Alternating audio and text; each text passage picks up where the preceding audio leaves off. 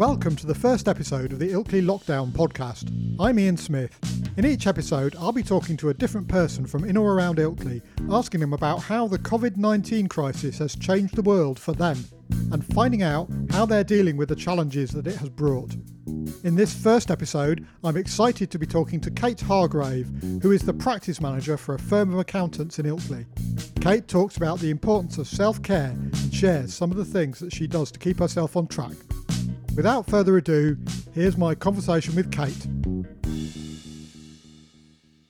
So Kate, thank you very much for joining me. You're very welcome. It gives me something to do in these strange, isolated times. So I'm glad to be here. So I'd like to start off with a kind of quite simple, basic kind of question. Who are you and what do you do? Okay. My name's Kate. I'm a practice manager for an accountancy firm in Ilkley. So what I do is make sure all the accountants are doing what they should be doing and manage the office. So yeah, that's it pretty much. How is it different now? So I guess a lot of people can get a kind of picture in their mind of you practice managing in terms of the office environment and making sure that everything's happening right and all the rest of it. But how's that work now when pretty much everyone's working remotely, aren't they? Everyone is working remotely. I have the option to work remotely. However, I'm still working in the office, so I'm in a building which has 4 other businesses in it, but I'm the only one in the building at the moment. Oh, wow. So yeah, I'm rattling around in here. But my job itself hasn't changed that much. I know a lot of people are currently furloughed or their type of work has had to change due to the circumstances. But as a practice, we're actually busier than ever. I'm just trying to support all of our clients through these strange and challenging times. So I'm still it's still business as usual. Luckily, we're all set up to work from home and we're all cloud based anyway, so it hasn't caused that much disruption really to our business as a whole.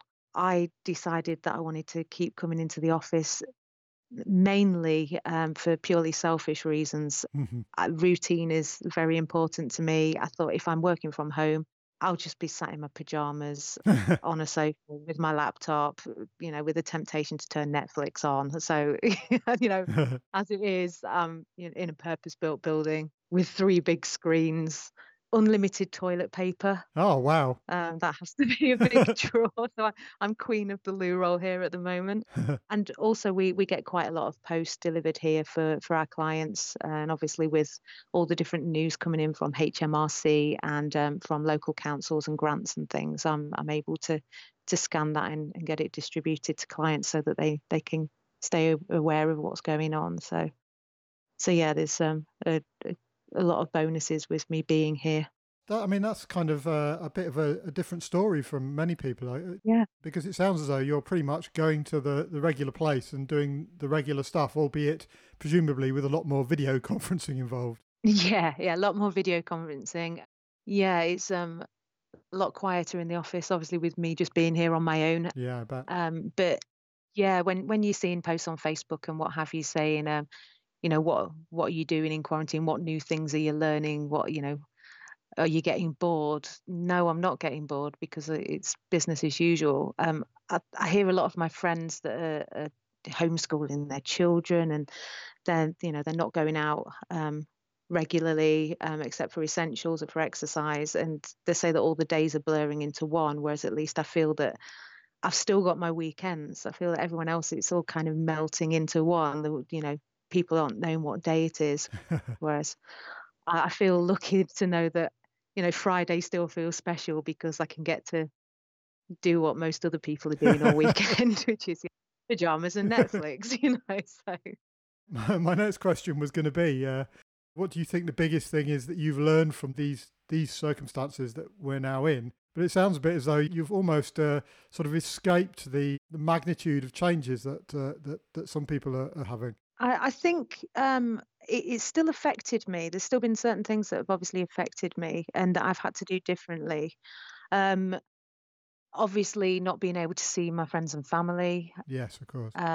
is a big thing. I'm doing a lot more video chats with them as well. I'm actually, speaking to my family and my old school friends that are spread around the country now on a much more regular basis. That's something that we want to Yeah. keep on doing after this. Shopping, I've done 2 food shops in the last 6 weeks. I'm saving a fortune because I can't, in my lunch break, I can't wander around Ilkley and go to all the charity shops and do a bit of a top-up shop. So, um, driving out of places a lot less, obviously, saving a fortune in petrol. The big thing really that the big tip, I suppose, I'd like to share with other people is to just look after yourself. I know, especially with everyone trying to look after the children. I know a lot of my friends have been struggling to work from home, looking after the kids as well. Often, 2 full-time workers have become full-time parents as well, trying to fit all that into the day. And I think, self-care is just super important, especially now. I've kind of battled with kind of mental health wobbles in my past, and I've had a kind of routine of self-care built into my life for quite some time, including kind of meditation and long baths and walking. So I think a lot of the times that self-care can fall apart is when you really need to be doing it.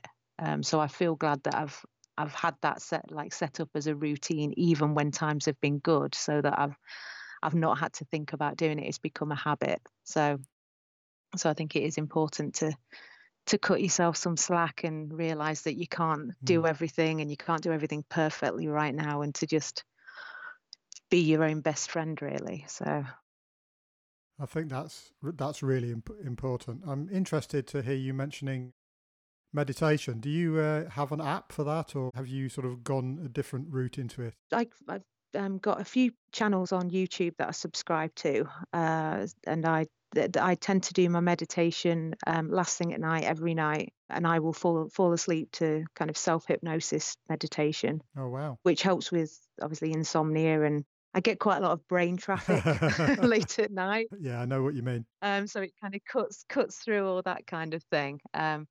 So I've been doing that for probably about a year now, and that's really helped. I've been struggling a bit to make myself do that recently, actually, which Mm. seems odd almost, but have always found it very valuable, so I totally get it. Yeah, I think sometimes when you are feeling that you need it most, that's when self-sabotage can kick in and you kind of rebel against looking after yourself a little bit. I haven't So got time for that. Yeah, I completely agree.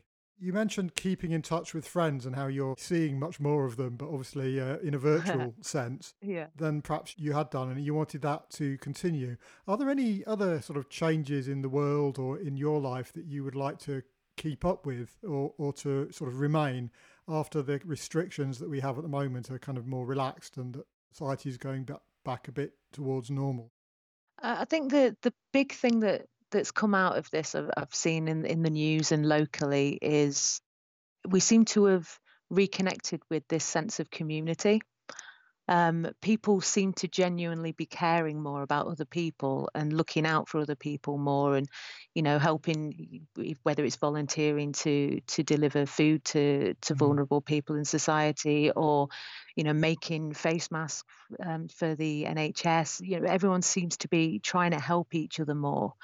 um, if that could continue, that would be amazing. I think the internet has helped us connect in this situation, but I think prior to this, there's been a tendency for it to make us more kind of isolated anyway. So it's ironic then that when we're in this enforced isolation, it's actually making us want to connect more on that kind of real level. So that's something that it would be lovely to see continue and kind of develop further after this.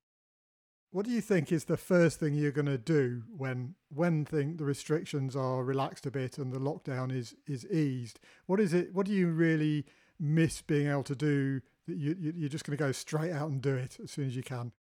Planning adventures. Ooh. I'm really missing the not knowing when I can go on adventures again.